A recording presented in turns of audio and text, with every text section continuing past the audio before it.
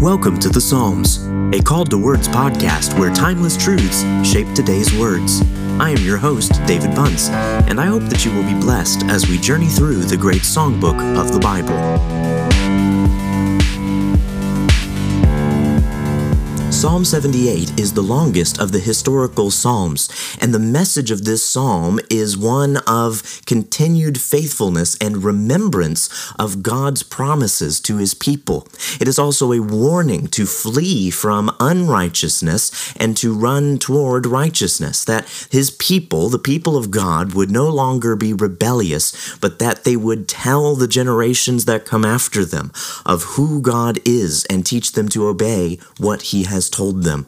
James Montgomery Boyce says its lesson is that history must not repeat itself. The people must never again be unbelieving.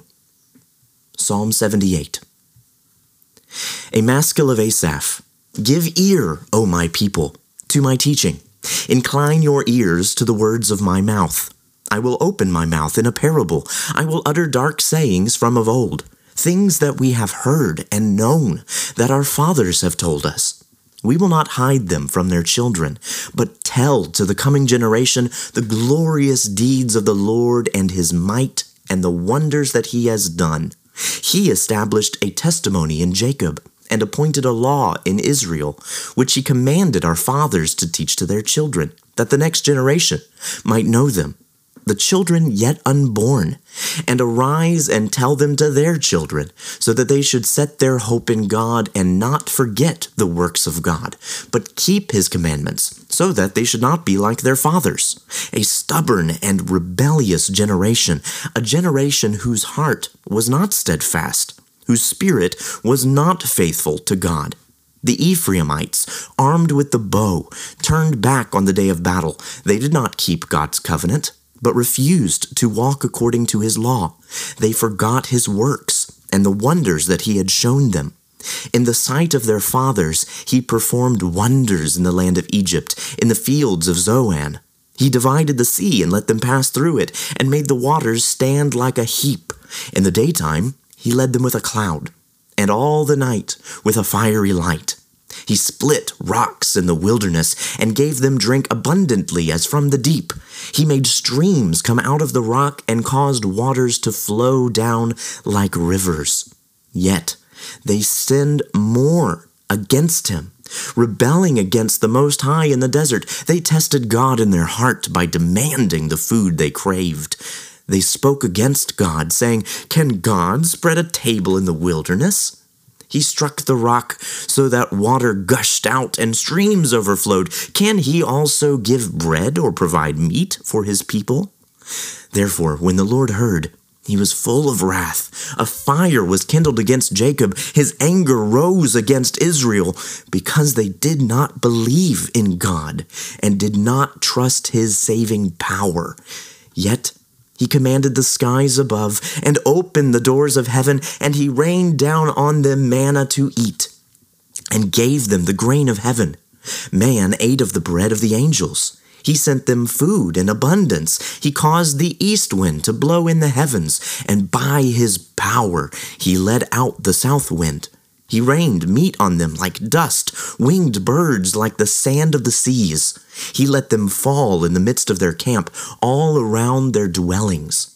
And they ate, and were well filled, for He gave them what they craved. But before they had satisfied their craving, while their food was still in their mouths, the anger of God rose against them, and He killed the strongest of them, and laid low the young men of Israel. In spite of all this, they still sinned.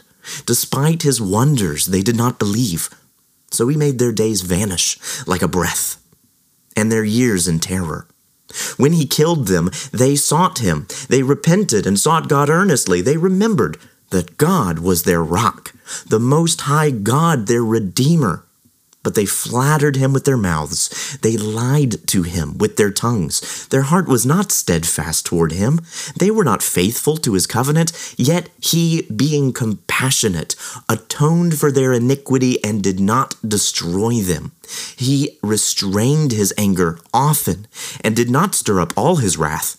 He remembered that they were but flesh, a wind that passes and comes not again, How often they rebelled against him in the wilderness and grieved him in the desert.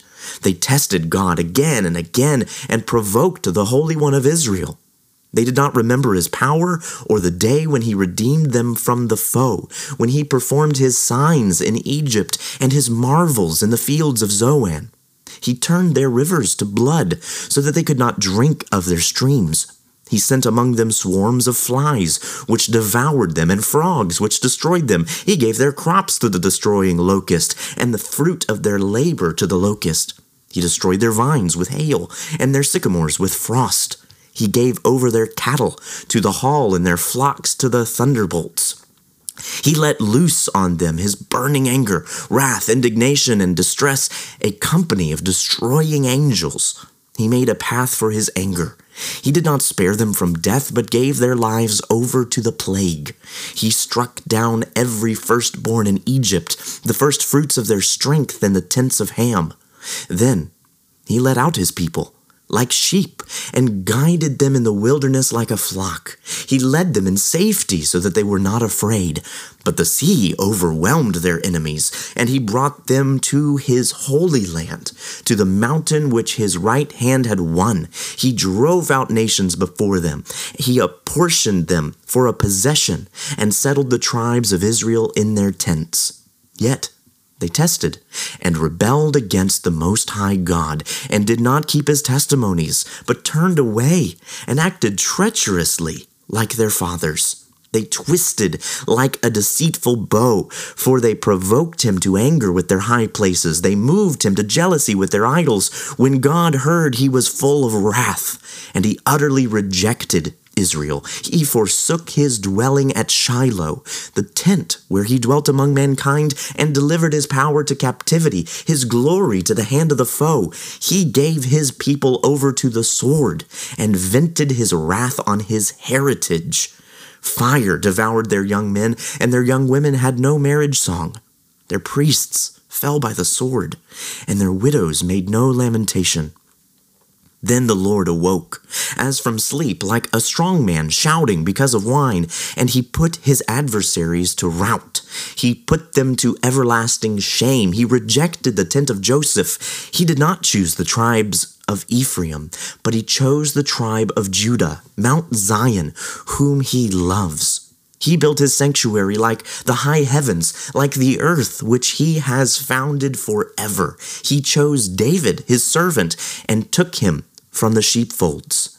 And following the nursing ewes, he brought him to shepherd Jacob his people, Israel his inheritance. With upright heart he shepherded them and guided them with his skillful hand.